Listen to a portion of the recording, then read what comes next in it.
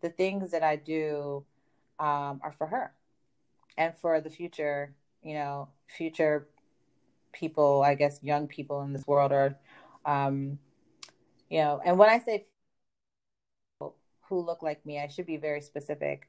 I'm talking about young Black girls. I do this for young Black girls because it is really hard to break into this industry. And now that I'm starting, I see why. There are just so many hurdles. And so when I look at her and I'm like, I sort of mentioned do the thing that's hard. I do the thing that's hard for my daughter and little girls like her and the younger me, right? Because I think you cannot see yourself in something that you haven't seen in the world.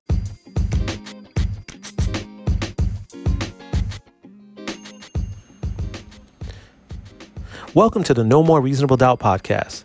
In season 2 of this podcast, it's made to help Black professionals start passion projects so they can expand their impact in the world and at work. In each episode, you can expect an interview with a Black professional who has a 9-to-5 just like you. And they've also launched a passion project into this world. You'll also get episodes with specific topics and lessons to help you move that passion project forward. I'm your host and fellow passion project starter, Mike Ambassador Bruni. Let's start the show. Welcome back to another episode of No More Reasonable Doubt. Today, our special guest is Ogechi Harry. Welcome to the show. Hey, I'm so excited to be here. Thank you so much. First question I have for you. What do you do for full-time work?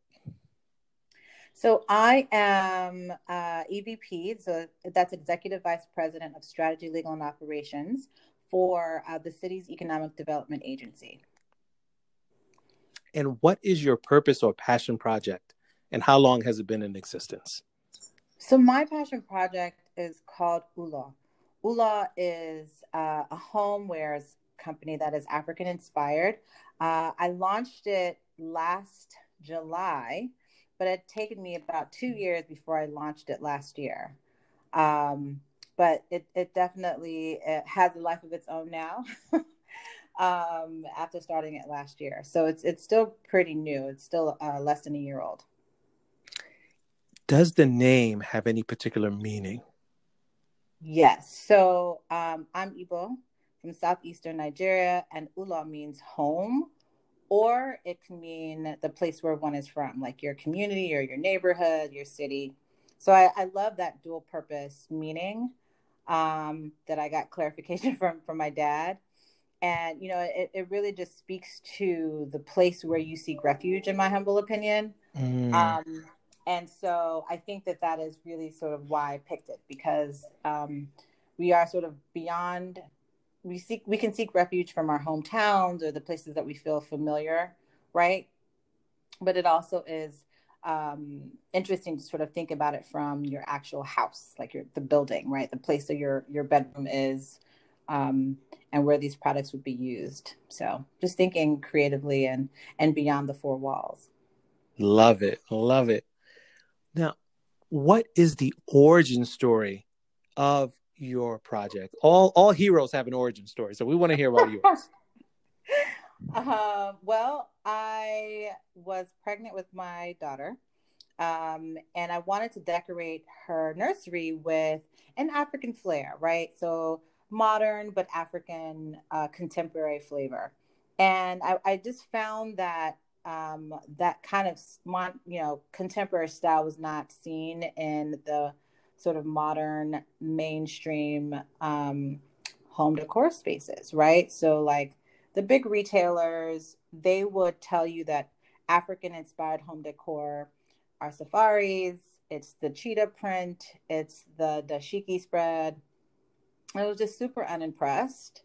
And I just thought, I really think that the African decor landscape, is much more complex than a safari. I just felt like, we are so much more complex and we're modern. We live all around the world. And it is not just sort of, what the African home decor space is on the continent, but the shared Black heritage across all Black cultures right? And that's Caribbean, that's Afro-Latina, that is, you know, African Americans or Africans in Canada, African Americans. So I just felt like, you know, the African heritage that I saw displayed as decor style was super dated and super cliche. And I wanted to change that. Oh, that's beautiful. And I hear the word diaspora Yes, in the back of my mind. yes, As a Haitian American, you know, yes, I'm feeling you. I'm feeling what you're saying here. yes, that's So now exactly right. so now you weren't impressed. You decided to do your own thing, start your own thing. Was there a point where you actually hesitated to start it?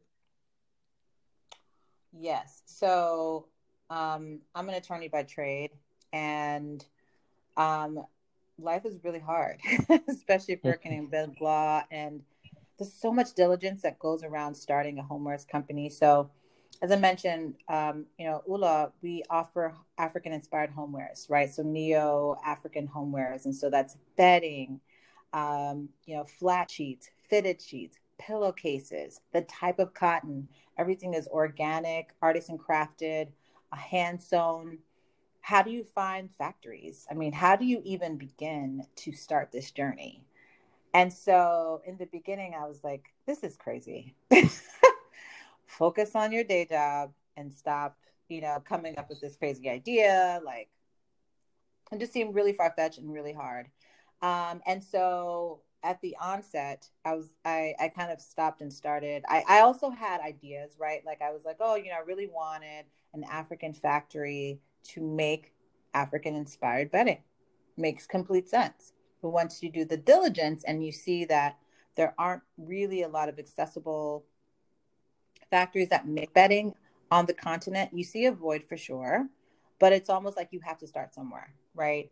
And at first I was like, oh, I'm not going to even do it because I want it to be really clear that we are trying to uplift African artisans. But then you know, when you think about it, you have to start from a place where there's accessibility and you know, move forward, and maybe you can, you know, this is what I'm telling myself, that I can potentially fill that void once I get to a certain stage. And that would mean setting up the infrastructure where you could actually train people on the continent to create bedding according to the certain standards that you see in the market now. So, so that was just one of the many reasons I gave myself for for not doing this. Yeah, many reasons why I wouldn't do it in the beginning, and I would stop, and then I would think about it. I would research. I would also think about the capital requirement. Lots of money, Mm. lots of money, lots of money. The upfront capital that you need, I think, is overwhelming, and so that was another reason why I was like, this is insane. Don't know if I can carry this through. So yeah. What got you over the hump? I know you said there are many different things when it came to things that may have caused hesitation. What are some of the things that got you over the hump to say, you know what, I'm doing this? You know, as I mentioned, you know, life is hard as an attorney in big law, and I just felt that we only have a limited time amount of time on this earth, right? We only have a limited amount of time walking this earth, and so what would my legacy be? Would it be the documents that I'm drafting in the office at a big firm, or would it be impacting people who look like me on a larger scale?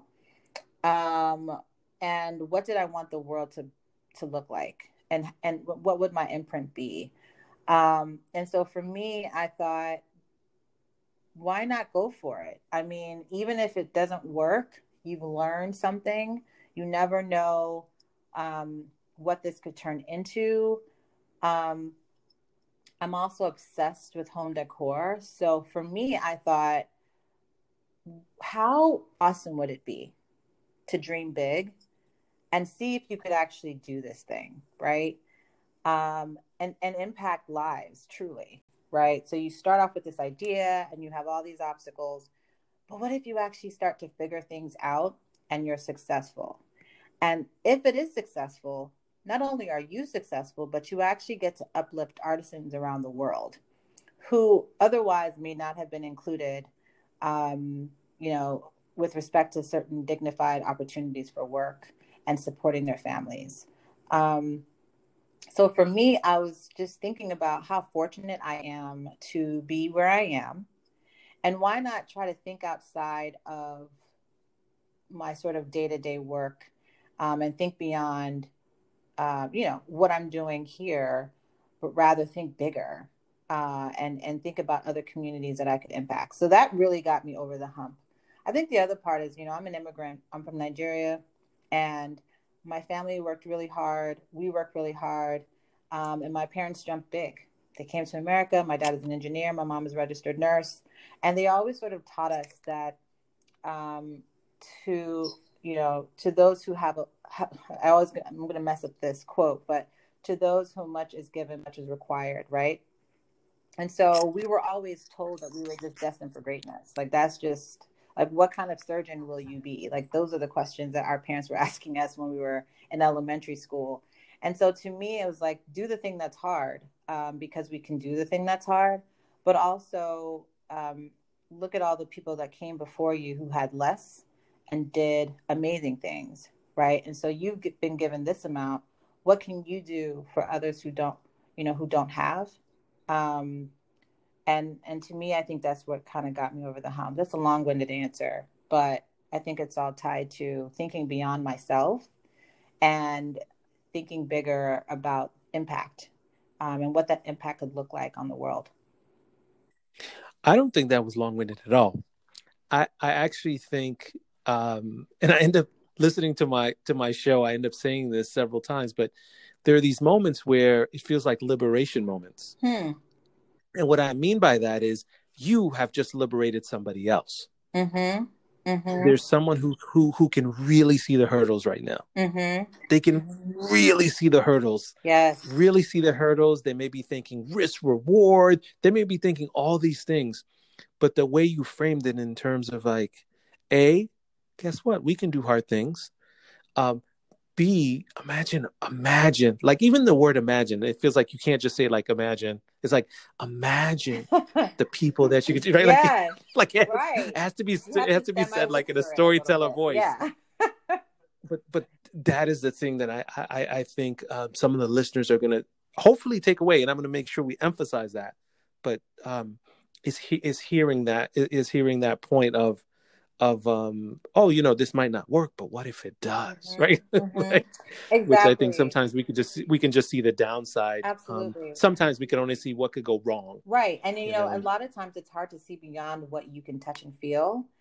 And if you have no faith in things you can't see and are only so focused on what you can, you limit yourself, I think, to things that you feel like are beyond your capabilities, right? Because you can't touch and feel them. But you sort of have to take a leap of faith and say, you know what?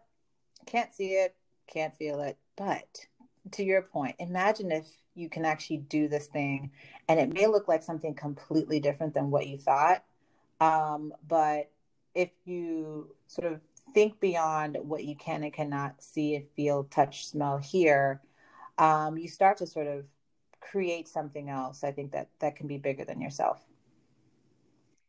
There are two things that you make me want to personally do after hearing that. One is pray. Yep.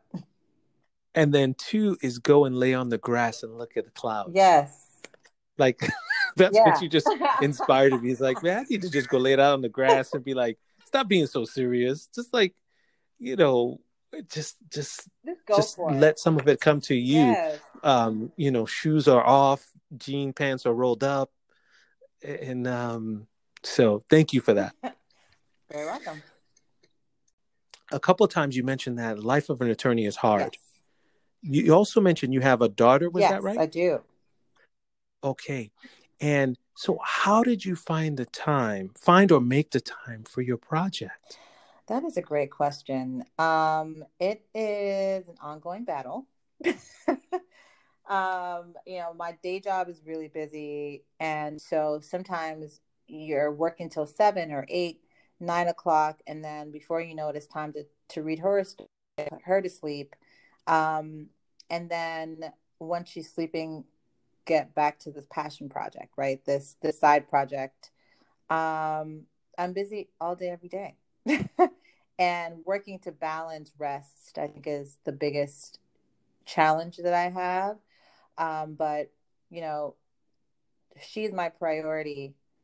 Family is my priority. So once I have any free moments, I'm with her and my husband, and trying to balance work demands as well as the side business is tough. So I don't have a great answer, except that I'm always prioritizing family first, with work and then this business. So very, very full day.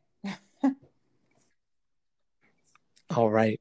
The next thing, like the flip, it's not necessarily the other side of the coin, but something that is very much connected to that. Time is one thing, but Oh energy my God. can be Yeah. something else. Because you can have the time, but you ain't got Right. the energy.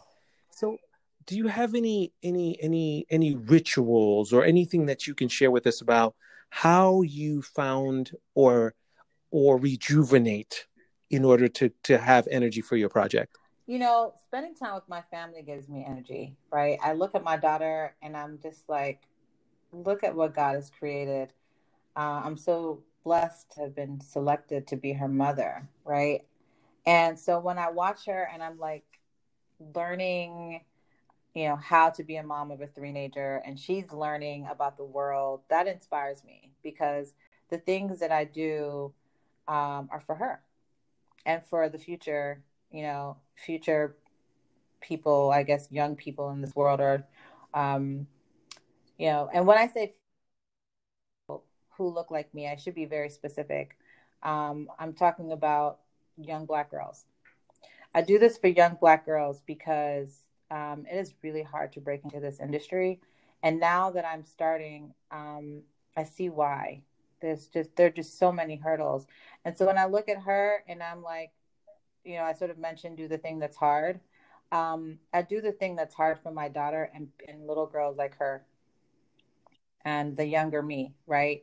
Because I think you cannot see yourself in something that you haven't seen in the world, right? Like I haven't seen, um, there are some, right, Black owned, high end luxury bedding business owned by, again, Black people, Black women. I haven't seen that. That doesn't mean they don't exist, but it is really hard to imagine yourself as something you haven't seen.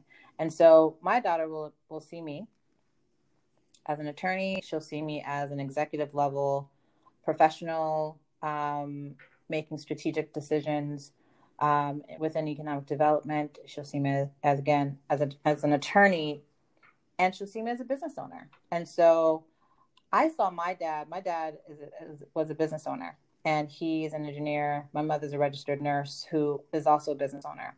I saw that in them, and so that, I think, subconsciously has inspired me as well. And so I think, when I look at her and I just see how much she's grown and how much she will grow and how much the world will throw at her, she'll have, um, the vision of herself in a certain kind of light. And that will be, I think, by God's grace, based on the positive images she sees in me.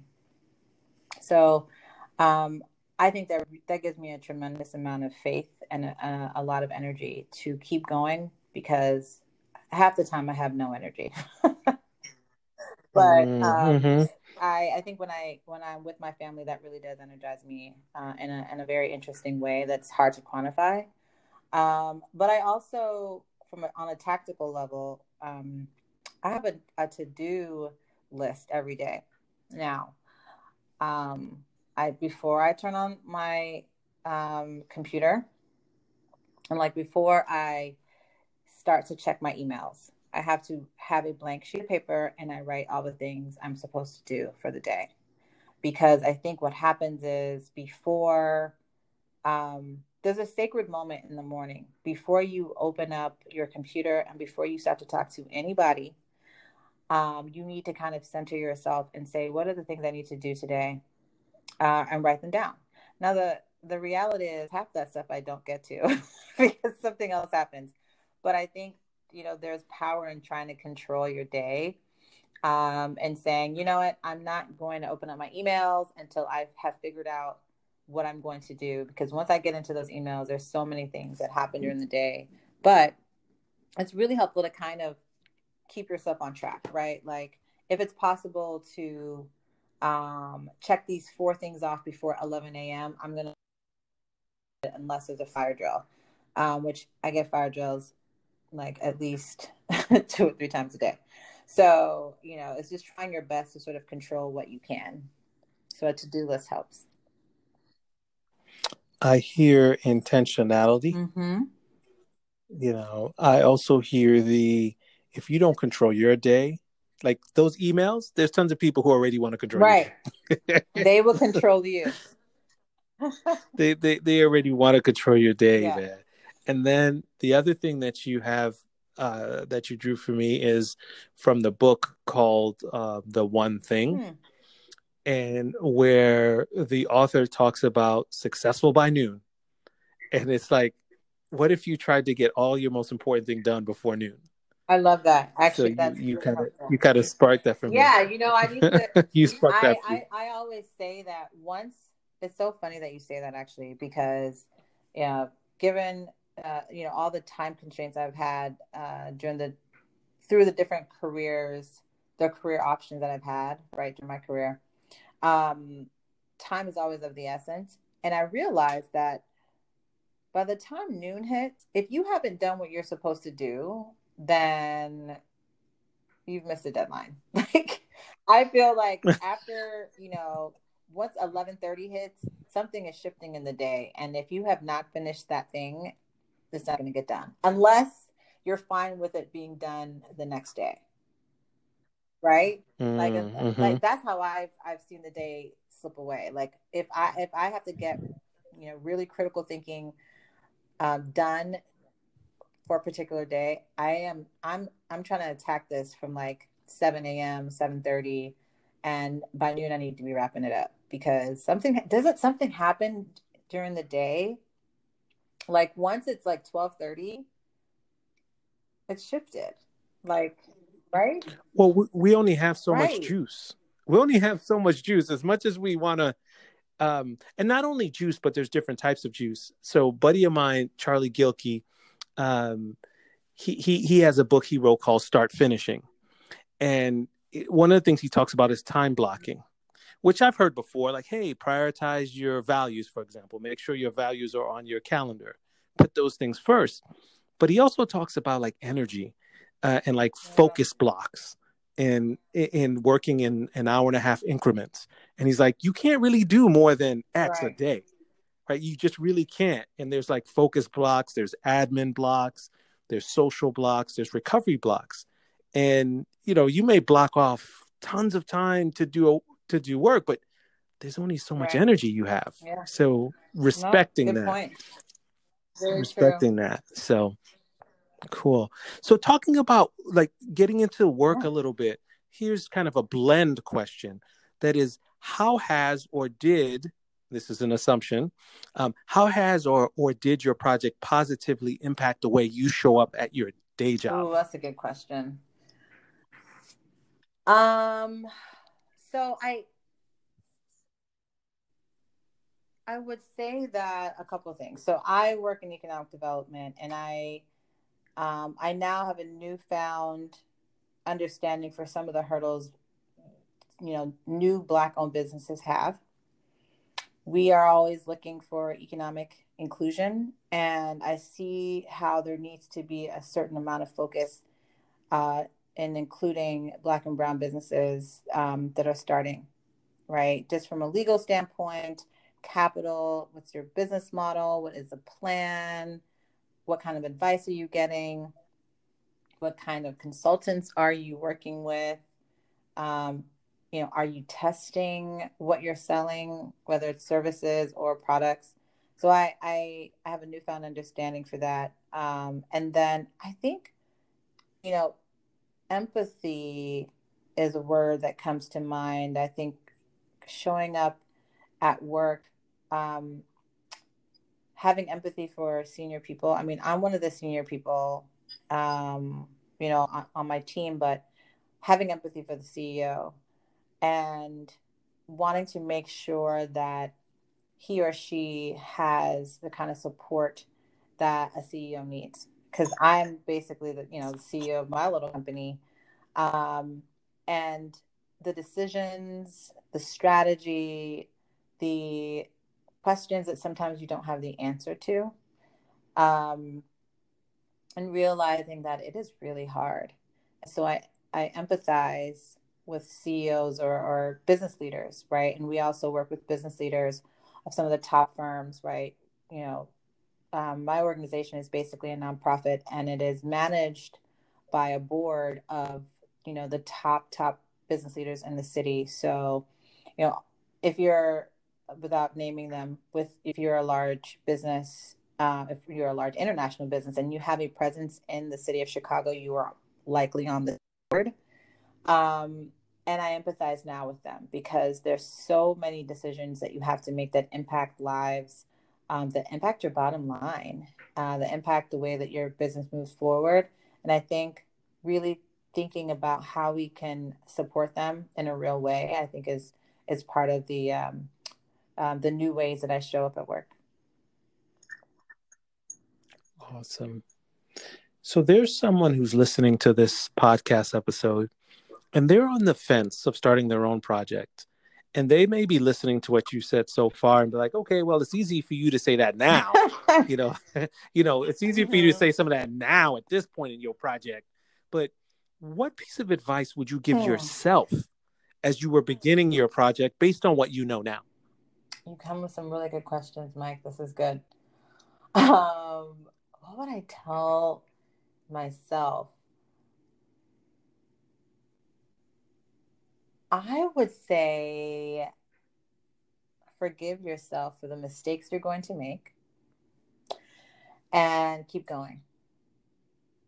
Make your intentions clear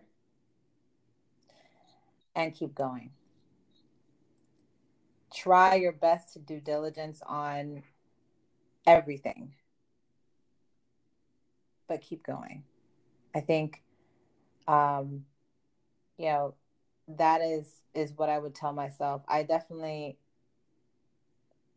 doubted myself and doubted this idea that this could be happening, doubted it was possible.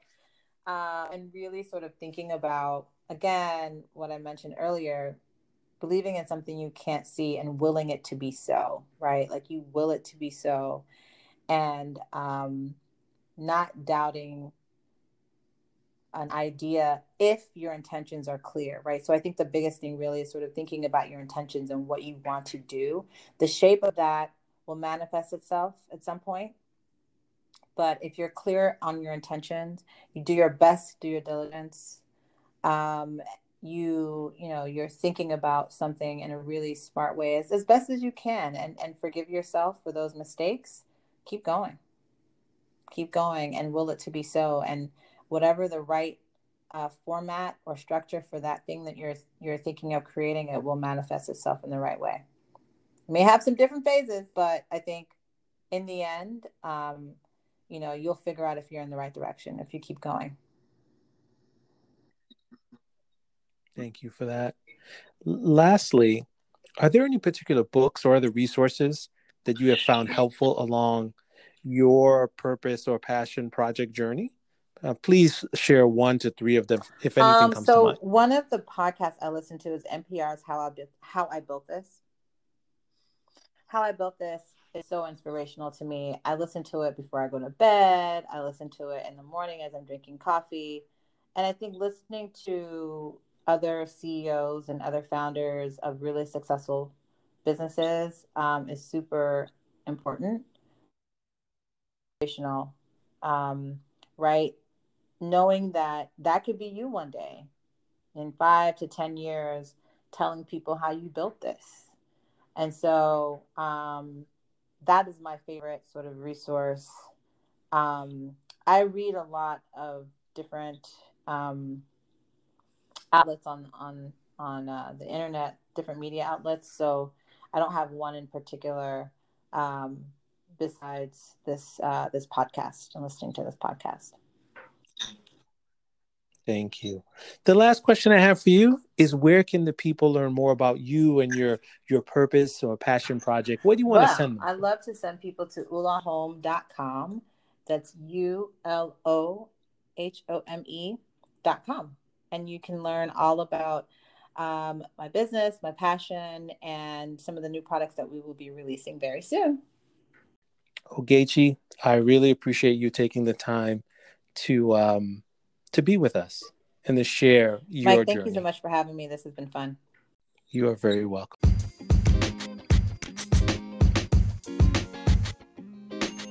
I hope you enjoyed that episode and found tremendous value in it. If so, don't keep it a secret. Tell a friend to tell a friend, and don't forget to follow us on Instagram, our handle, No More Reasonable Doubt. Every so often, I create a free resource to help you take your purpose or passion from a dream to an actual project. You can always find that resource at nomorereasonabledoubt.com/free gift. This is Mike Ambassador Bruni for No More Reasonable Doubt. Remember, some dreams stay dreams, some dreams come true. It's on you.